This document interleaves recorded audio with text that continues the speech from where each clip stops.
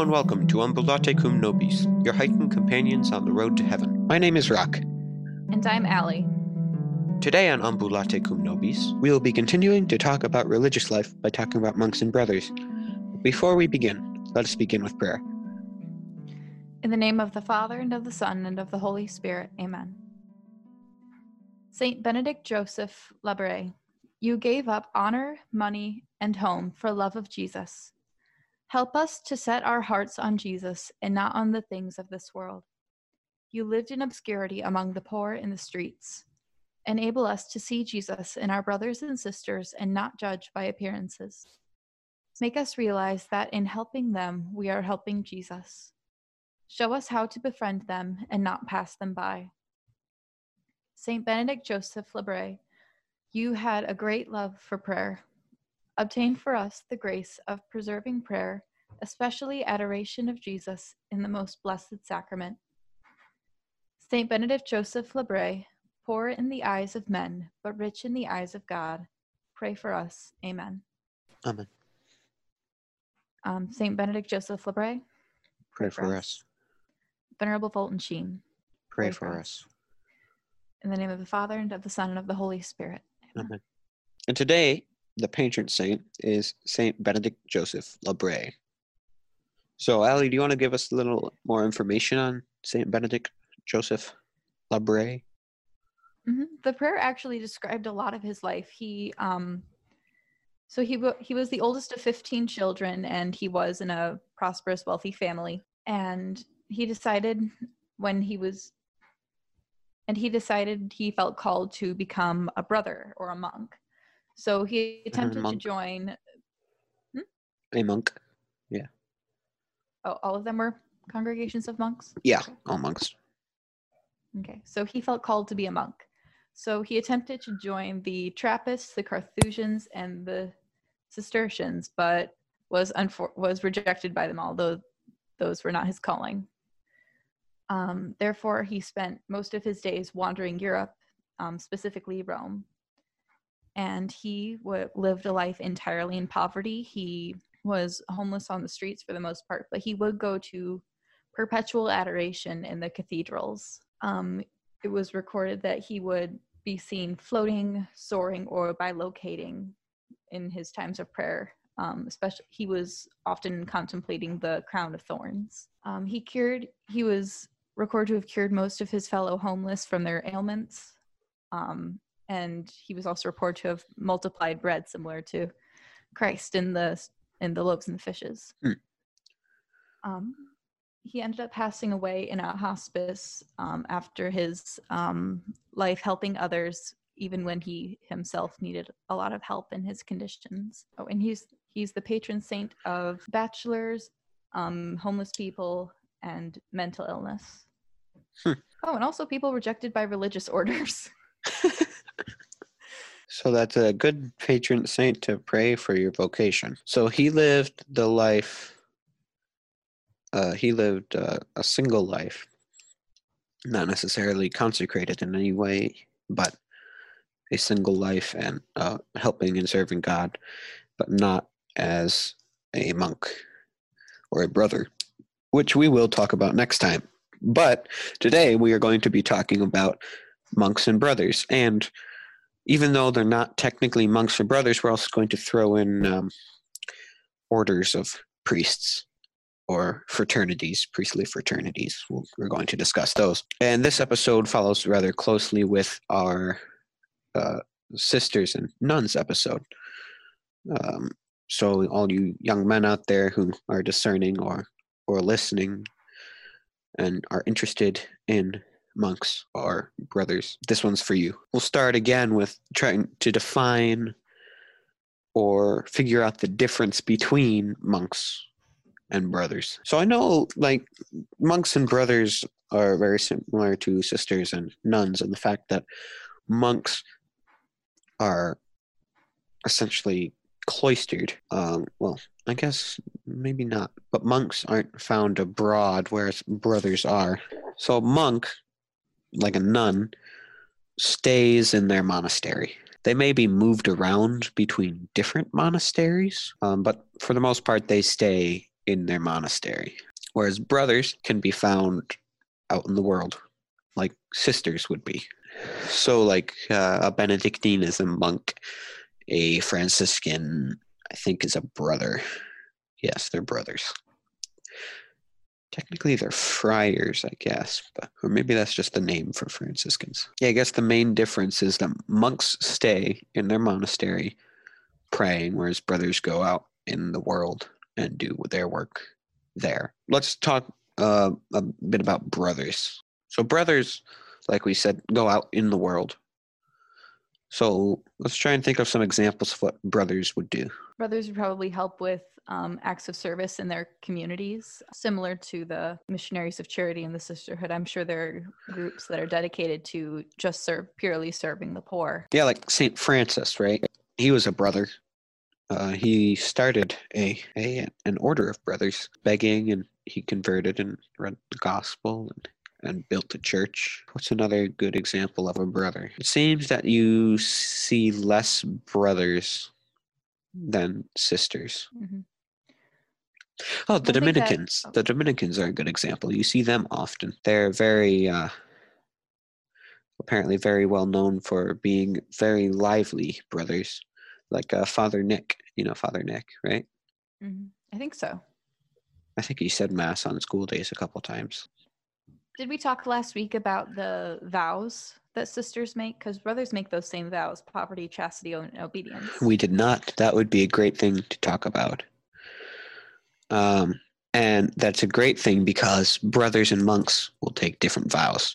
Oh. And it's the same with the sisters and nuns. They take different vows because I believe monks also take a vow of stability, I think, which means they stay in one place. And there are other vows that they can take also. But yeah, let's talk about those now. That's a good idea. So this also applies to the sisters and to the nuns. What were the vows again? Sisters and nuns typically take the vows of, well, they all take these vows of poverty, chastity, and obedience. Right. And then depending on the order, there may be more vows that come with it. Mm-hmm. And whether they're a monk or brother or nun or sister. So like let's go through those. Poverty, so they're not going to own anything, essentially. Like I remember going to this one night retreat with some sisters that they gave. I think at Our Lady of OLC, actually, they gave it there.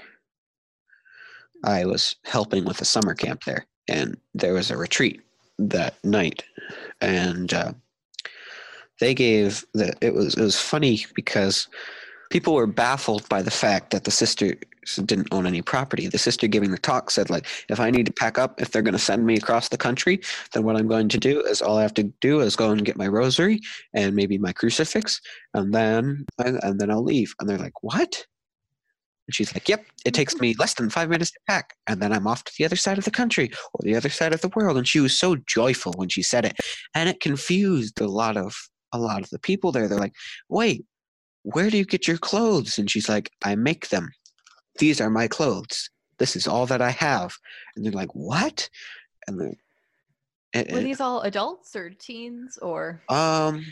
They were teens, young teens. Okay. Like 13, maybe even 12. Mm-hmm. I was 12 at the time. Because I know, like, depending on how some people grew up, they might not know a lot about sisters and nuns. Mm-hmm. Which is basically what this retreat was for. It was for the religious life. I remember going up to the sister afterwards because since I was helping run the retreat, and the sisters were helping to run the retreat. I remember seeing the sister who gave the talk afterwards, and I said, "Hey, sister, I thought a lot about your talk last night, but I don't think I'm called to be a nun." That was fun. And then I went again the next year. My buddy took me. You were allowed to take a friend, so he took me the next year, as he was helping with the summer camp. Mm-hmm. But yeah, their vow of poverty basically means they don't have property, mm-hmm. which that's what Jesus told the rich young man to do, right? Well, the rich young man's like, well, I've done everything that you said to do. How do I get to the kingdom of heaven? He's like, go sell all your property and follow me. And he went away sad. But it never said that he didn't do it. Hmm. I think there have been some records saying that he did end up doing that. which is I'm not sure. basically what a monk does, right? Hmm. They sell their property and they go and follow the Lord. St. Francis of Assisi is a good example of this. Mm-hmm. For starters, he was called by God to build up the church, which he took literally at first. What God meant was the church of the people, but St. Francis at first thought he meant the church building. And his parents did not fully approve of this and would not allow him to use their money or sell their things. And so he ended up living a life of poverty. He refused to accept any money from his family, rejected his inheritance, and grew up a poor monk. He Your brother. also, I think at first sold some of his father's property. Right. And then his father found out and he got mad. And then I think he did that just to get starting funds for the church. But then he sold all of his property and gave the money back to his dad. He'd go through the streets asking for stones. But I mean, you don't need stuff to follow the Lord. I mean, as soon as you die, stuff becomes obsolete. It's like nothing in the material world comes with you. Your body will eventually, but that's all. So you shouldn't, in general, no matter your state in life, be attached to stuff. I mean, anybody who's been in a house fire knows this, and maybe that's what it takes to really understand. I mean, I guess another way you could put it, I mean, just about everybody's lost a pet. It's a very sad thing, but it's a material thing. I mean, pets are slightly different than a book, maybe, but I mean, yeah. And then there's obedience, and the vow of obedience is basically the same as obeying your parents, except you're choosing to obey your superior and to obey God under reasonable circumstances. I mean, obeying God all the time, obeying your superior under reasonable circumstances. An example of not obeying under reasonable circumstances would be in Dante's Inferno. I believe there's this guy. Don't remember which circle, but he was a briber, and his superior was the bishop. And the bishop said, "Well, I'll forgive all of your bribery sins if you go and bribe these people for me." And he said, like, he'd forgive them first, and so he went and did it. And then he described it as, when I died, God's angels came to get me with Saint Francis, and the demons took him and said, "Don't take our prize away," and took him down to hell. When you say bribery, are you referring to the purchasing of penance, or? I don't think that's what he was doing. I think he was like bribing political leaders for money or something. But like, yeah, I don't quite remember. I've got to reread that. It's not down here anymore. I would find the reference, but yeah. So obedience is essentially the same as any obedience. And chastity is, well, you can't get married if you're a monk. That simple. Which in the Middle Ages seemed to be some trouble for some of the more powerful ones. And so brothers take those 3 vows. I don't know if there's any more vows for any of them. But I also know monks take a vow of stability, which I believe nuns take it too, where you stay in your monastery or convent unless you're told to move to a different monastery or a different convent. Sometimes monks will take a vow of silence, where they won't speak, I don't think, except in prayer. There are some monks that just live in total isolation, right? Like, yeah, like I'm trying to remember their names. You've heard of Chartreuse? I haven't. The monks of Chartreuse? They may be Cistercians, actually. Anyways, Chartreuse is a type of wine, I think, but it's only made in one place, and that's on this monastery on the top of a mountain in France. And apparently it's really good wine, and only 2 monks ever know how to make it. There's only 2 monks that know how to make it, one and his assistant. So when one dies, one more monk gets to be the assistant. Only 2 people in the world know how to make it. Wow. Quite cool when you think about it. But I know they live alone in their cells. They even have their meals alone. The only time they're together is for, I think, one, maybe two meals on Sunday and prayer. And they're alone the rest of the time. I don't think I could take that. They must be really good at social distancing. Yeah, that monastery is probably not suffering a lot from COVID. The monks can do it. We can do it too, guys. Yeah, I guess there's various other vows. I thought the vow of silence I always thought that was very interesting because some just, they won't talk. And each of these vows aren't made for the sake of making things, well, like they are hard. Like They're sacrifices. They're not made purely for punishment. They're made like people, like they make them out of love of God. They're saying, I'm willing to go through this because of my love of God. This is what I'm called to do. This is how I'm going to praise and worship God. Yeah. And another thing about monks and brothers and sisters and nuns, again, is the amount that you're allowed to see your family in the outside world. Because I know, at least for monks, I think it's, and maybe even for certain sisters too, and brothers and nuns, you're only allowed, depending on the order, you're only allowed to see them.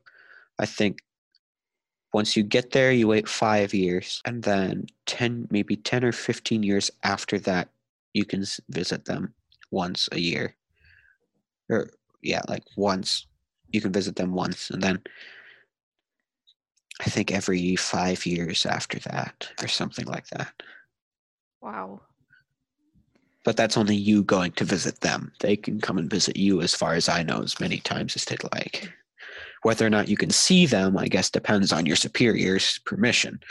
But that would probably be the hardest for me in terms of that kind of discernment. Like, I'm obviously not going to become a brother or a monk. Well, yes.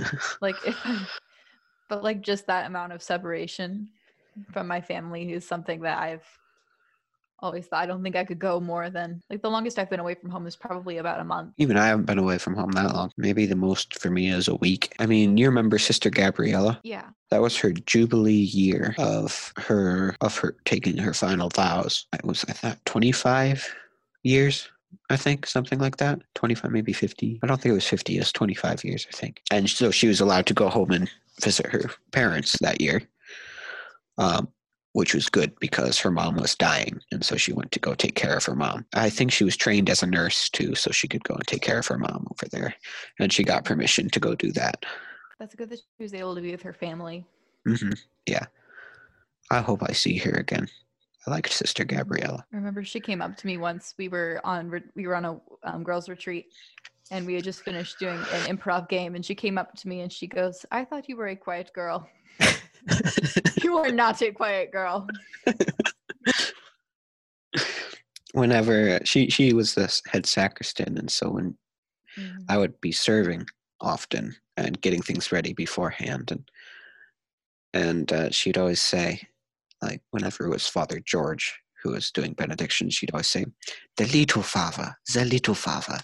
And she's like, when I go away, you will be head sacristan. You'll know what to do. She's a wonderful lady. Mm-hmm. Yeah, they're only allowed to visit their family every so often. So now, before we move on to canons and orders of priests, let's talk a little bit about different orders of brothers and monks. I don't know a lot about orders of brothers. I mean, I think the Franciscans, the Jesuits, and the Dominicans, those are all brothers. And I think all of their missions is conversion and missionary work, right? Or is Franciscans something else? I believe so. Franciscans, if they're similar to the Franciscan sisters, their calling would be to educate and help in any way they can, like service. Yeah, and I know the Jesuits were founded for missionary work, and the Dominicans, I think, were also founded for missionary work. Yeah, I don't know many other orders, though. I mean, the Capuchins are a type of Franciscan, I think. Yeah, I don't know any others. But I know a little more about monks than I do brothers. I mean, in the way that it's constructed in their daily life. I don't know if the Order of St. John are brothers or monks, because they stay there, don't they? And they just go between monasteries? I think so.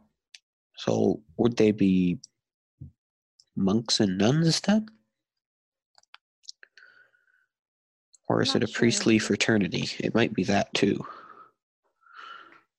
Because they all had the same mass, it seemed. But monks, like the Benedictines are monks, and we had mentioned the Cistercians are monks. The Trappists, the Cistercians are type of Benedictine, I think. The Trappists may also be a kind of Benedictine. But basically, monasticism started with St. Benedict. I mean, he really was the father of, he wasn't the father of monasticism. That was St. John Cassius. But St. Benedict really started monasticism with his order and his rule, because up to that point, there wasn't rules for monks. In the Benedictine order, at least, your duties are to pray and work. Mm-hmm. That's what they do. I'm trying to remember, we read in school, we read the life and miracles of Saint Benedict, and now I'm drawing a blank on everything they talked about in it. Yeah, I don't think we read that one, but we did read the rule of Saint Benedict. Let's move on to canons. So canons are like an order of priests. I don't know if they're more similar to monks or more similar to brothers. I don't know a lot about canons. I only recently learned about them through the canons of St. John Cantius, who run the Church of St. John Cantius in Chicago, which is a really beautiful church. But I know they're an order of priests, so they're all ordained. And that's one thing about brothers and monks, not all of them are ordained. Often you'll have a lot of brothers who do get ordained, but not always. And I don't think in monks you often have a lot ordained. But then there's also like priestly fraternities, like the priestly fraternity of St. Peter. I know almost nothing about priestly fraternities and canons, but I know they're different from brothers and monks, though some brothers are ordained, and I think some orders you may have to be ordained. A priestly fraternity is different than an order of brothers. It's really important, like you said in the sisters talk, that you do your research on the order. If you're trying to discern that, then it's really important to understand what the order is created for, the disciplines of the order, and what the order strives to do. And it's good to do your history of the order too, and the history of the certain monastery, because let's just say if you go through history, not all monastic history is good. It was hard for some Benedictines, and often took a saint to refound a monastery in order to keep it on track, because the Benedictines would get so rich because all they did was pray and work. So they were working, and it was making them so rich because they were working all these fields and everything, and because that's all they did all day. I think there was an attempt to murder not Saint Benedict Joseph Labre, but that's probably something we should know. We are talking about two Saint Benedict. Yes. So if we say just Saint Benedict, we're referring to the Saint Benedict who created the Benedictine order of monks. And we'll say Saint Benedict Joseph Labre if we're referring to him. But Saint Benedict wasn't there. Wasn't there because of his way of trying to get everyone to his way of doing things? Not a lot of monks were a fan of that. Some corrupt monks were a fan of that. Trying to remember who it was who was writing. I think it was the founder of the Knights Templar, actually. I don't remember his name. Was saying something later about how there are 4 types of monks. Monks with an order, monks without an order, monks that wander around, and there was one more. Monks in a monastery, monks with a rule, monks without a rule, and monks without a monastery. And monks without a rule and without a monastery is not good, because then they're just wandering around. Like, for instance, Friar Tuck from Robin Hood. He was not a good monk. Okay, he didn't follow a rule, and he wasn't in a monastery. In fact, I think in some versions he was kicked out of the monastery. So he was not a good monk. He's a great character, not a good monk. As he's wandering around, he's often portrayed as this big fat guy. Monks, how many fat monks have you seen other than in film? I mean, if they're living a life of poverty, how much chance is there for them to get fat? I don't think I've ever met a fat monk. I don't think I've ever met a monk. So Oh, really? I'm not sure. I'm sure I have, and I'm just forgetting because I have the memory of a goldfish. Of a But Dory? no worse than Dory. Oh, It's pretty bad sometimes. yeah, mine too. It's like I know when I changed schools, there was one girl, it took me a full year to get her name. And Like, I are would look you her getting yours? I think he did that out of spite. Like just to mess with me because he knew that I hated being called my sister's name. That sounds like something he would do. So there was a girl and I couldn't remember her name, and I'd always look at her and I go, no, I know it starts with an E. It started with a K. Oh. I was very wrong. Took me a full year. It took me a full year to learn a person in my class's name. She was only in one, maybe two classes. I didn't learn her name until I got the yearbook. I thought your name, I wasn't sure when I met you if your name was Brock or Rock. Oh yeah, lots of people do that. And so I would do just that. I would just kind of mumble your name whenever I would say hi to you because I didn't want to say the wrong one. I think that, yeah, I mean, a lot of people do that. Like, for instance, in my hockey program, she's the new director now, actually, one of the new directors. She entered my name into her computer as Brock Phelps. Oh no. And now that she knows my name, whenever she tries to type it in there, it always autocorrects. So, yeah, that happens a lot. I always correct people because I don't want them thinking of the former president when they're saying my name. Anyways, what were we talking about? Something about discernment, wasn't it? Memory of a goldfish. Like Me I too. remember we got to Memory of a Goldfish and then right, we were Monks, talking about monks and monks. brothers.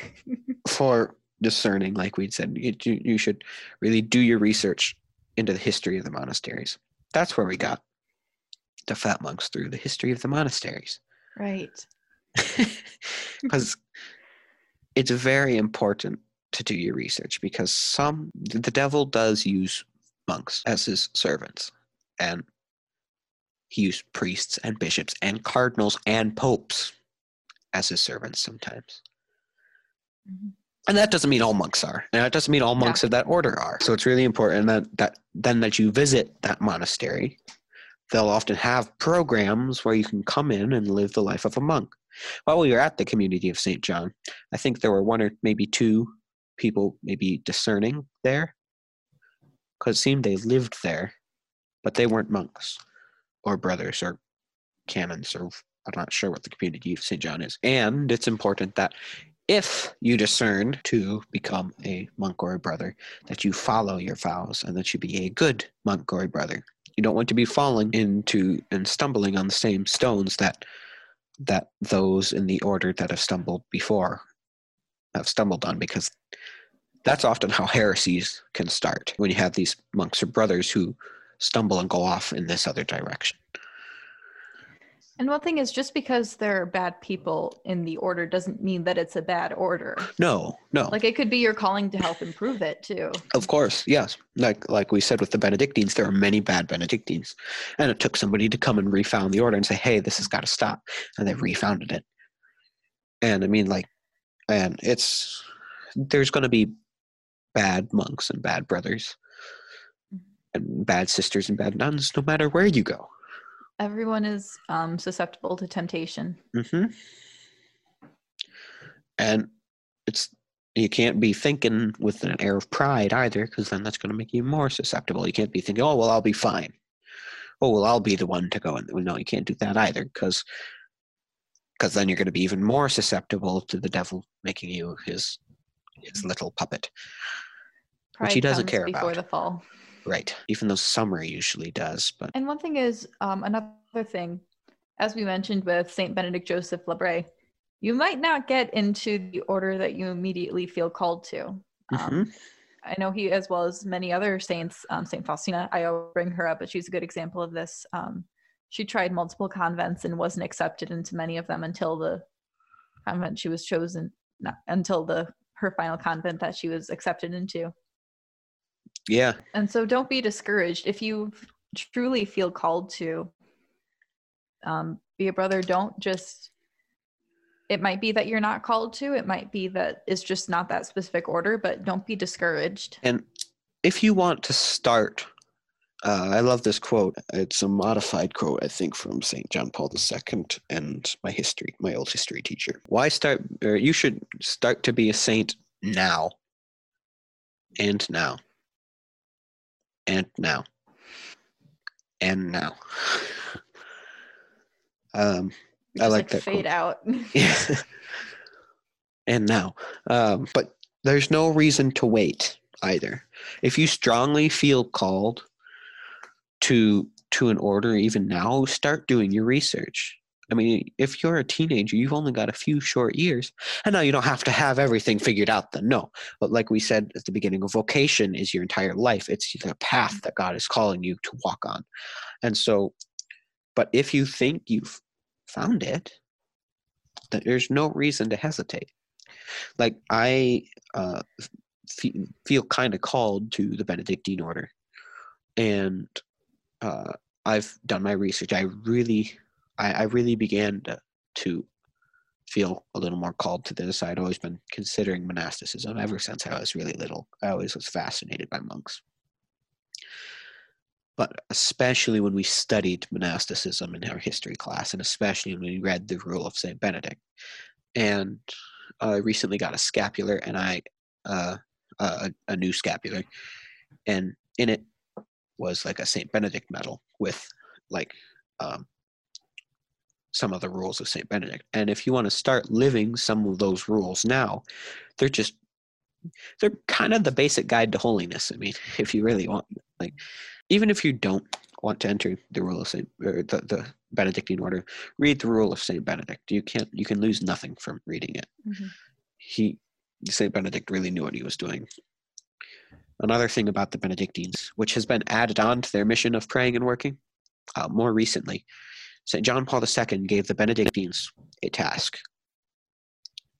He made them the preservers of the Latin language and the traditional form of the Mass. So the Benedictines are the official guardians, you could say, of Latin and the traditional form of the Mass, which I find also fascinating because Latin is a language that should not be forgotten. Mm-hmm. It's a beautiful language, and also the old form of the Mass is also a very beautiful form of the Mass. We'll maybe get into that in some other episode in some other season. That'd be something fun to do. But if you've never been to a high Mass, a high Latin Mass, find one because it's just a beautiful experience. Don't be afraid if you don't know how everything goes either. I know the first time I went to a high Mass, I was very confused. I was too. I was so confused until I actually got trained to serve the high Mass.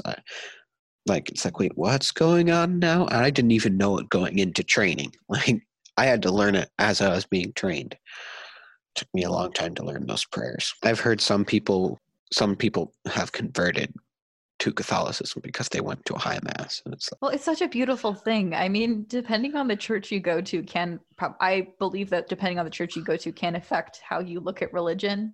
Mm-hmm. I know I've been to churches where it's like this feels awkward. It feels awkward when you're doing kind of choreographed dance numbers during the communion. Yeah. Are you familiar with Vacation Bible School or?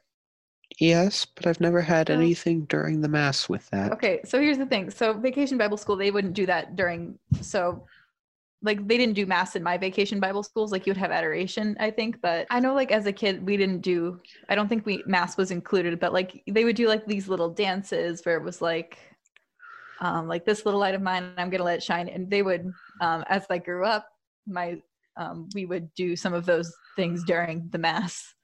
We would use some of those songs. One final thing about discernment, spiritual direction. That's always something that if you can find someone who you can talk to about what you feel called to do, I highly encourage you to do that. Because sometimes it's easier to figure stuff out when you have another pair of eyes with you that's not, maybe it's someone you know very close. I would recommend looking for an adult. It can be someone you know well, someone you don't know well. And like we had said before, you can talk to this with your friends, right? Your friends should be there to help you on the road to heaven.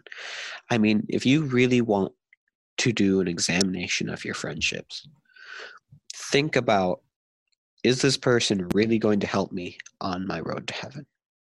And if not, and you still want to continue a friendship with this person, how can we improve this friendship? Talk this over with your friends. I mean, like, that's a very important thing. The people's company, whose company you're in, is very important. I mean, like, how much do you learn? Who do you learn from the most, really? Like, do you learn the most from your teachers, your parents, or your friends? Likely your friends. You're around your friends the most. You probably you study together. You learn together. I mean, it's a fellowship, and you can keep up that fellowship, and that fellowship should be rooted in God, like all things. Mhm. Talk to your friends about vocations. Talk to your friends about their vocations. Talk to your friends about your vocation. Help each other on the road to heaven. Go to adoration together. Now, that's a great thing to do when COVID is over. If it's over by the time this is released, go to adoration. It's a beautiful thing to go to. I've always loved going to adoration with my friends. And do it, if you can, in silence. Silence really helps you focus on God.